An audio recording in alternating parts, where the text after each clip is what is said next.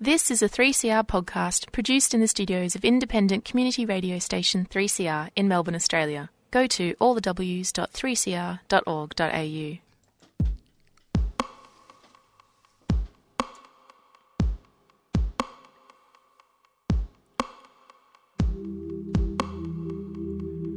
From Knightsbridge to high water on the land and sea, I hypnotize.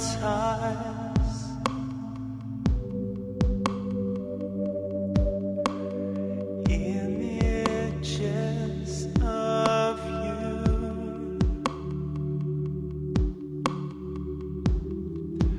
When will you give me something in return?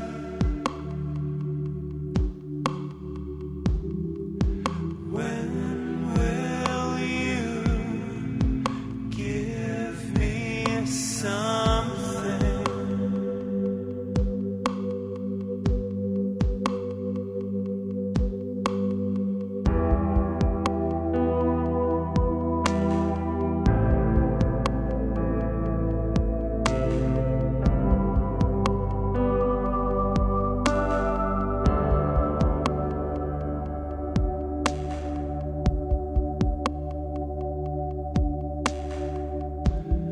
I'm counting sheep, counting matches, counting swords.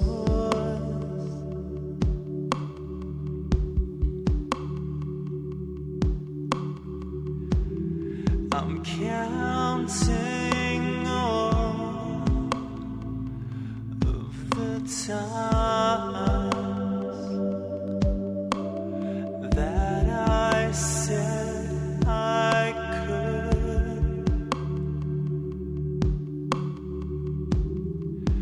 When will you give me something in return?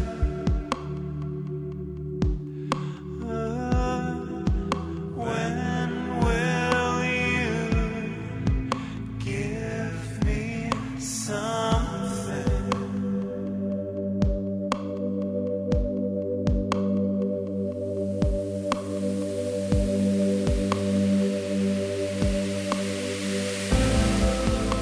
And you stand there, satiating silence.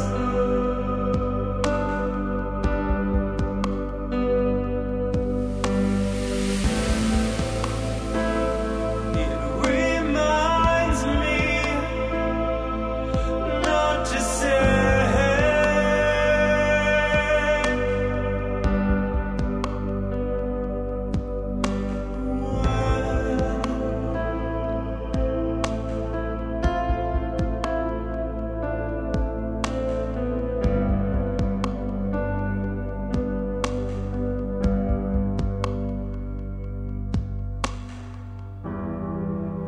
when will you give me something in return?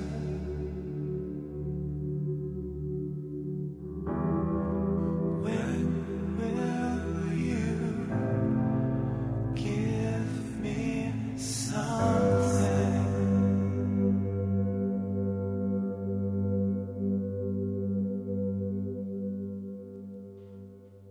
That was Winter Witches with Knightsbridge. Yes, indeed. A South Australian band, queer South Australian band, featuring Em and Sweeney. And we're fortunate to have Em from the band on the line. Em, welcome to the wonderful airwaves of 3CR. Thank you for having me. Hi, Em. Em, you describe Winter Witches as a love story. Why is that? Well, Sweeney and myself formed a romantic partnership before we started collaborating musically. So we've been together for almost 5 years now, and I think Winter Witches has been happening for just over 2. So it was kind of, at the risk of sounding twee, love first and art second.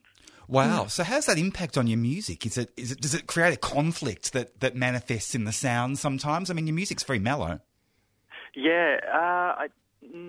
I think if you're going to collaborate with your partner and live with your partner and tour with your partner, you really have to have a very, very open and honest relationship, particularly creatively. So we're very malleable. We're very communicative. We've learnt the language that we need to kind of to do what's best for the music, I think, if that makes sense. Mm. So how do you collaborate? Who does what? Oh, okay.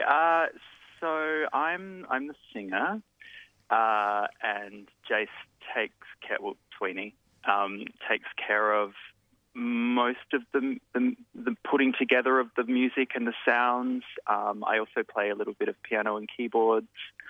We both collaborate on production. Sweeney does a bit of backing vocals and has sang a couple of singles in the past. So it's really, we both kind of do most of it together. Mm-hmm. We just played your track Knightsbridge, and it's beautiful. What's it about? What's it about? Oh, you tell me. I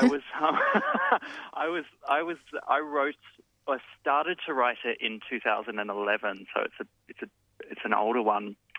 Before Sweeney and I met, actually, it's sort of a seed of an idea that nothing ever happened with, and then when Winter Witches came about, I brought it to the table. But I was living in London at the time, and I was in Knightsbridge, and I just found out that, strangely enough, there's nothing lyrical in there about this, but I wrote it just after I found out that my grandmother died. Mm. And I think I was having a pretty shitty time anyway, and, a little bit unlucky in love, and I think there was some turmoil in that part of my life. So, yeah, that's sort of where it came from. Now, your upcoming album is called Mask, M-A-S-C. Yeah. Does the title allude to masculinity? Where did that come from? Yeah, well, it alludes to what masculinity means to different people, and what it means to inhabit, I guess, a masculine body, whatever that means, and not necessarily feel comfortable in it, or not necessarily feel comfortable being perceived as masculine, or what's happening with masculinity in the wider world as well, I think. Mm. Yeah. Because you don't shy away from the male body with your imagery. There's a lot of flesh there. And I find it a really interesting contrast to your ethereal sound. What's going on there, do you think? Personally, I've always felt more comfortable in the nude, so maybe that's got something to do with it. It's not a bad way to be. Maybe it's like an exorcism as well. Like, right. Maybe through being public about one's body, you can kind of explore it more, or start to find some comfort in it, or I'm not really that's sure. That's the link, I guess, to the sound, isn't it? That kind of sensuality, I suppose. The sensuality, I think raw is maybe another word, pardon the pun, like in the raw, but also the sounds can be quite raw. Quite often what happens when we're writing is we'll put all the toys in the toolbox on the song, and strip it away to make it as raw as possible. Mm. Yeah. So maybe we're doing the same with clothing. I don't know. Or without it. Yeah. So apart from the love story aspect, how's queerness or your queer identity informed your music? Well, I guess when you're a queer person, when you're openly queer and when you're living a queer lifestyle, you're subject to some things in the world that maybe others aren't, and it just informs your identity, trauma and all that kind of lovely stuff, which is, it's great creative fodder in the end, yeah. Em, your Twitter profile says your music is from the City of Light and the Heart of Darkness. Tell us about that place. Is it Adelaide? It is Adelaide, and I guess for most of your listeners will probably be in Melbourne. So Adelaide is actually known as the City of Light because it was founded, well, it was settled, I guess, when it became Adelaide by Colonel Light. And the Heart of Darkness, well, I think that kind of speaks for itself with the music. It's interesting, isn't it? Because people often say Adelaide is the city of churches, but there's kind of like a dark underbelly there as well. And I wonder if you're tapping into that. The city of churches or the city of murders. Yeah. Well, is this the serial Depending on killer? who you speak to, yeah. I was going to mention the Lot serial of killer, serial but I thought, killers will came I? out. But I'm glad you mentioned it a bit. It's pretty dark, yeah. Well, any opportunity. So you're touring a major new commissioned work called Climate of Cruelty this year. So can you tell us a bit about that project? I can tell you a little bit about that. When it's not touring yet, it's in its final development stage, and the name's actually changed. It was called Climate of Cruelty and Development, but it's now changed to Sentient. Sentient? Sentience. Sentience. Yeah, like sentient beings. Yeah, and so that's commissioned through Vital Statistics out in Port Adelaide, who are a fantastic arts organisation supporting a whole array of amazing contemporary live art and the likes. And so the Sentience is a project. I mean, we're really passionate about animal rights and I suppose consider ourselves environmentalists to a certain extent. So this is another avenue for us to explore our creativity, and it's more a performance-based, like performance art-based sound work that kind of addresses the fact that animal agriculture is one of the biggest contributors to climate change, but nobody seems to really be talking about it. So, yeah, that's what we're doing with that. You played at a vegan festival, which I'd never heard of before. Yeah. That was back in the day when we were a drag DJ duo. Really? Oh. Yeah. Wow. You were both in drag? Well, yeah. I mean, I was in like kind of full paint and heels and nails in the works, and Sweeney was more in kind of, I guess, masked kind of sculptural pieces that we'd create in our studio. I'm sure there's photos floating around on the internet somewhere if you Google hard enough. Okay. So is that where the name Winter Witches comes from? Because it's quite a contrast to the word mask, isn't it? Yeah. Well, not necessarily. Yeah, I suppose so.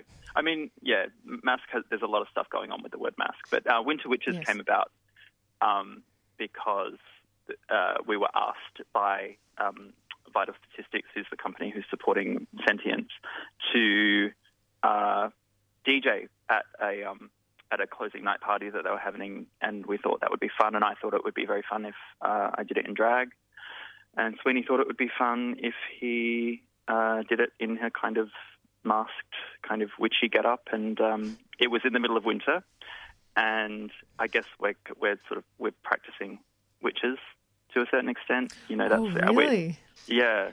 So there's like there's the right thing really. to do. So what does that entail? What does what entail? Being a witch, Practicing. being a practicing witch. Like what does that involve? Well, there's so many different ways to describe it. I first and foremost, I think it's about a spirituality that's nature-based. So it's kind of pagan influenced. Yeah, pagan to a certain extent, but pagan to me often refers to deities, and I'm not sure how I feel about that. And I really mean I'm not sure how I feel about that, whether I'm pro or con. But, I cast some spells. I read some tarot. I like the trees, But there's black and white magic, right? Isn't that one of the... I'm sure he's a good witch. Yeah. It's the Wizard of Oz. Are you a good witch or a bad witch? I always thought Glenda was pretty dodgy, to be honest, and she was supposed to be the good witch, but anyway. She didn't melt with water or anything, did she? No, I haven't seen Wicked. Maybe Wicked explores her dark side more. I don't know. Oh, no, I haven't seen it either. Oh, cool. Yeah. Now, we're going to go out on your track, Lightly. Can you tell us a bit about it? Yeah. What can I tell you about it? Is it linked to witchcraft? No, it's not. It's more to do with mask, and again, it's a kind of a softer tune, and lyrically, it's very much dealing with concepts of masculinity. So it's linked to the body, like touch.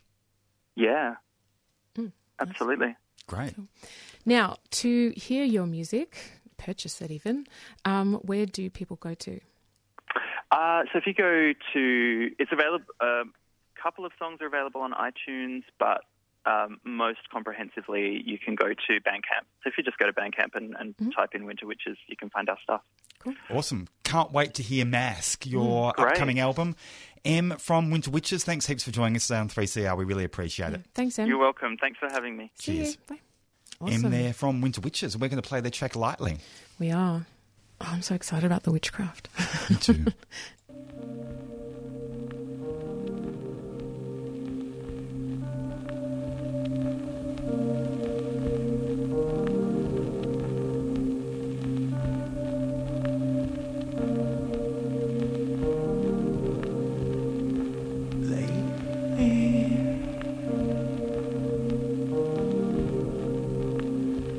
I've been watching you.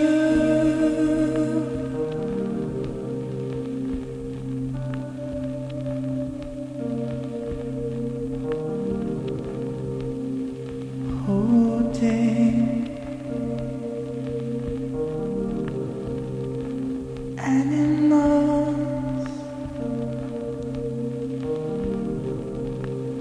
like me,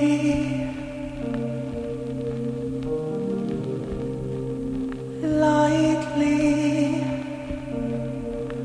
on the skin, lightly on the skin, lightly on the skin, lightly.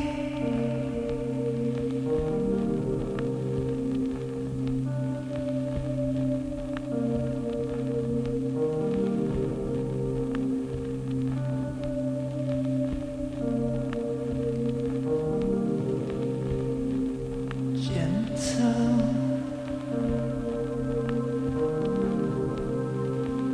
hand palms fondling,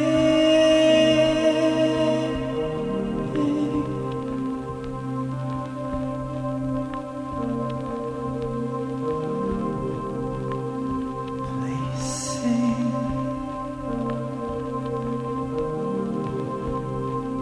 fingers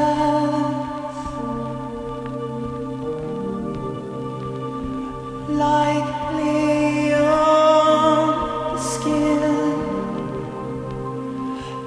lightly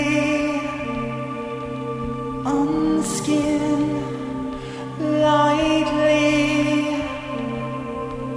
on the skin, lightly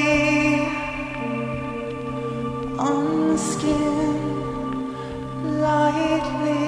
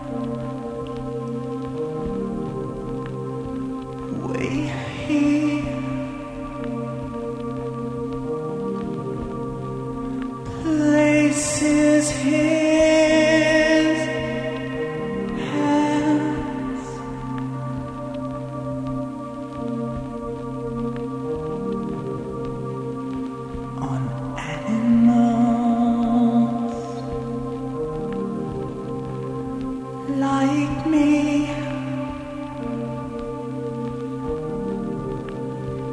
Lightly on the skin, lightly on the skin, lightly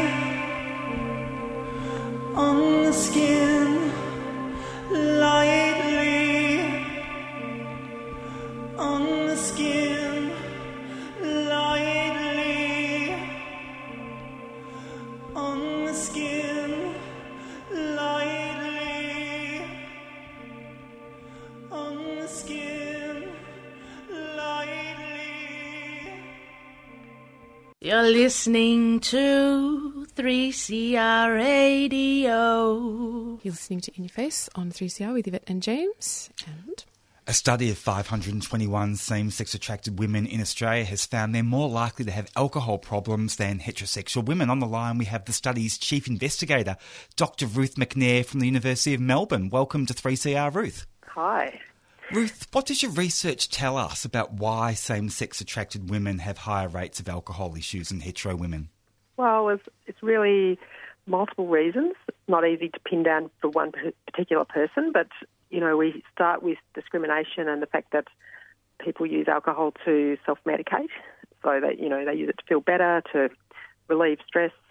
That's a common usage amongst the general population. So the lesbian and bi women we talked to said that was one of the reasons they use alcohol, to make themselves feel a bit better. But it's more complex than that, because a lot of women were actually not using for that reason at all. They were using to connect with other people, to connect with like-minded women, with lesbian and bi women, queer women. So social isolation's a big factor by the sounds of it. Well, yeah, and, you know, that's one of the ways to overcome stress and discrimination, is to find people who you get on well with and who are going to treat you like a human being. So, you know, a lot of women were drinking with friends in social settings, and that helped their health. So, you know, I think we have to look at it from both perspectives. It's not just the negative. Sometimes alcohol is a very helpful social lubricant that is part of Australian life anyway. And then a third reason was around identity and the fact that some women felt drinking alcohol was part of the way they expressed themselves as a lesbian or bi person. So, you know, that was also an important thing for some people, and I think this resonates with issues around when you're talking with women about reducing their drinking. Sometimes there's quite a barrier because they don't want to lose those parts that are really helpful or effective for them. So, yeah. so what are some of the barriers to why these women are not accessing treatment? Well, I think you have to look at women in general. So some women find alcohol and drug services quite difficult to deal with. You know, it's a pretty masculised culture up to a point. So, you know, that can be off-putting for some women. And then we have the issue of stigma. And, you know, if a lesbian or bi woman or queer woman is going to a health service, they're already worried that their sexuality will be stigmatised or frowned upon or whatever. And then you add the layer of drinking maybe too heavily, and the woman just doesn't know how to present that in a way that's hopefully going to be safe. So I think, you know, that's a double-edged sword, if you like. Ruth, we're hearing a lot in the LGBTIQ community at the moment about bi erasure. Are its effects common catalysts, do you think, for same-sex attracted women being more likely to drink problematically? And did feelings about bi erasure come up in your research? Yeah, it did in the qualitative part. So we interviewed quite a few women about their drinking. We also went and observed women with their permission when they were drinking in social settings. So, you know, bi women were saying, yeah, they don't feel comfortable necessarily in lesbian or straight community because of bi erasure. You know, they feel like they can be ostracised or told to get off the fence, and all of those old stories that are still there, unfortunately. So, yeah, I think that was one of the issues that led to stress for bi women and therefore perhaps increased drinking.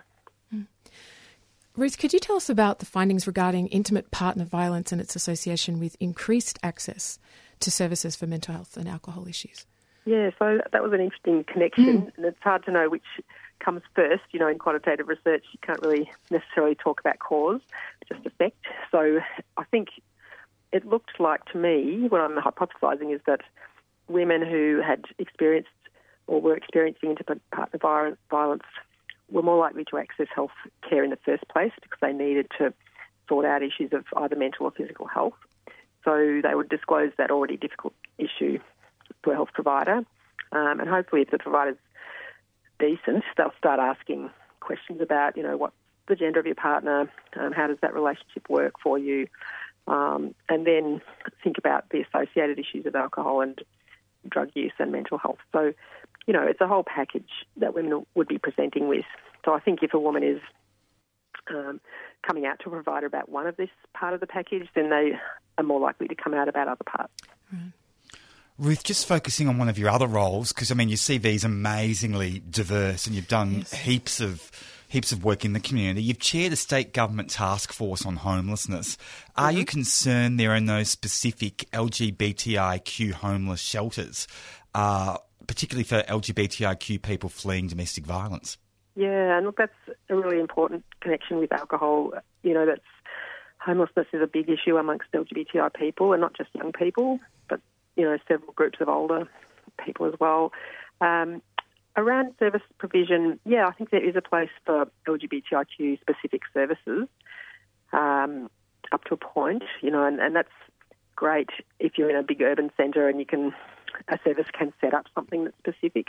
I think it's not going to be practical in many areas, particularly rural areas of Australia, to have specific services. So, we're but sort of in the city of Melbourne, there could be demand, if you like, for LGBTIQ shelters and domestic violence. Sure. That's right. And in services. fact, there is a pilot being run at the moment, which is state government funded, called Wombat, in the west of Melbourne, and that's specifically for LGBTI people who have experienced intimate partner violence or family violence and need shelter. So, they're onto it. There's a pilot happening to see if there's a need.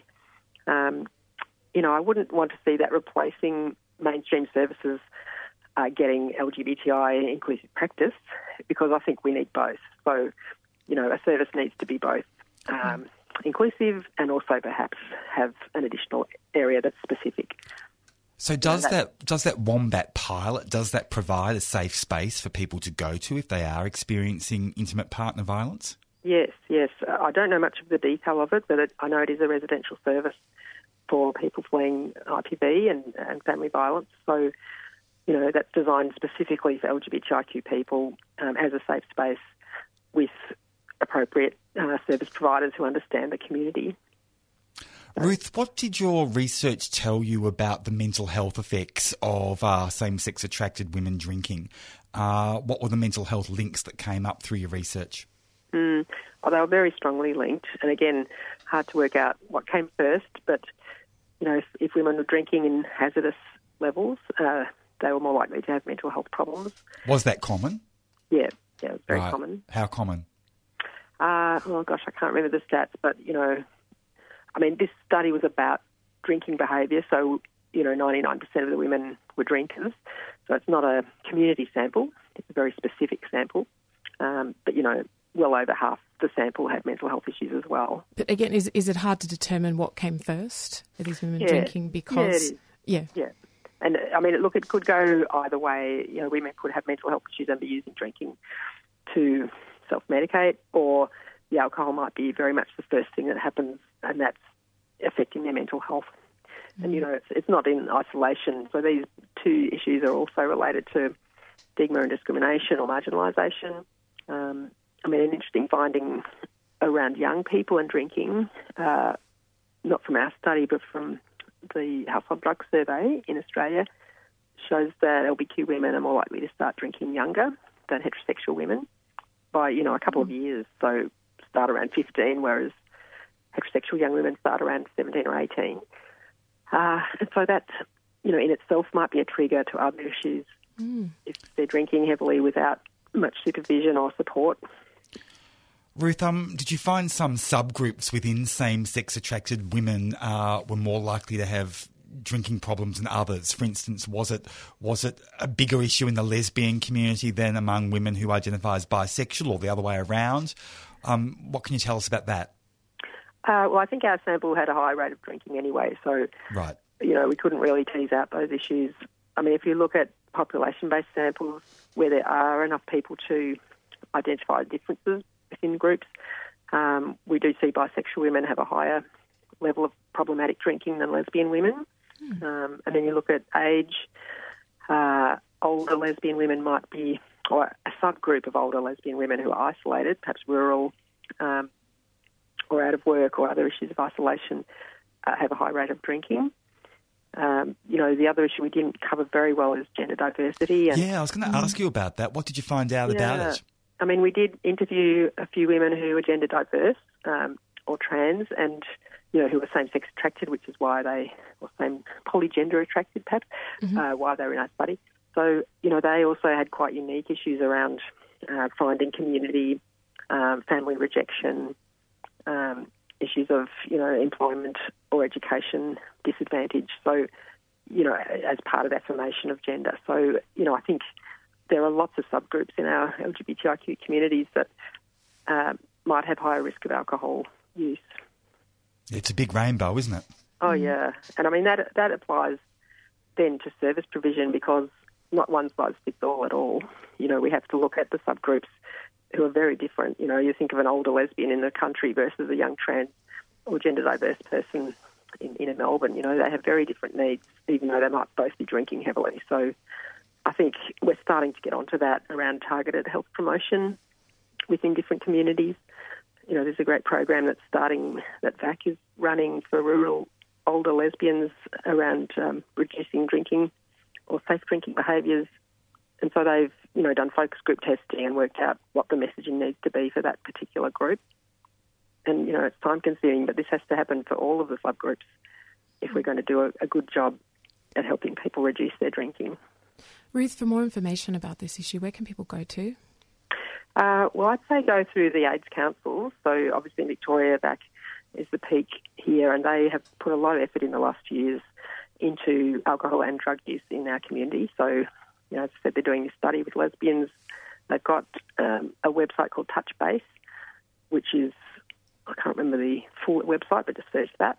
And that's got specific information about alcohol and drug use in the LGBTI community and especially where to get help. So, I think that's probably the first port of call. You've been listening to a 3CR podcast produced in the studios of independent community radio station 3CR in Melbourne, Australia. For more information, go to allthews.3cr.org.au.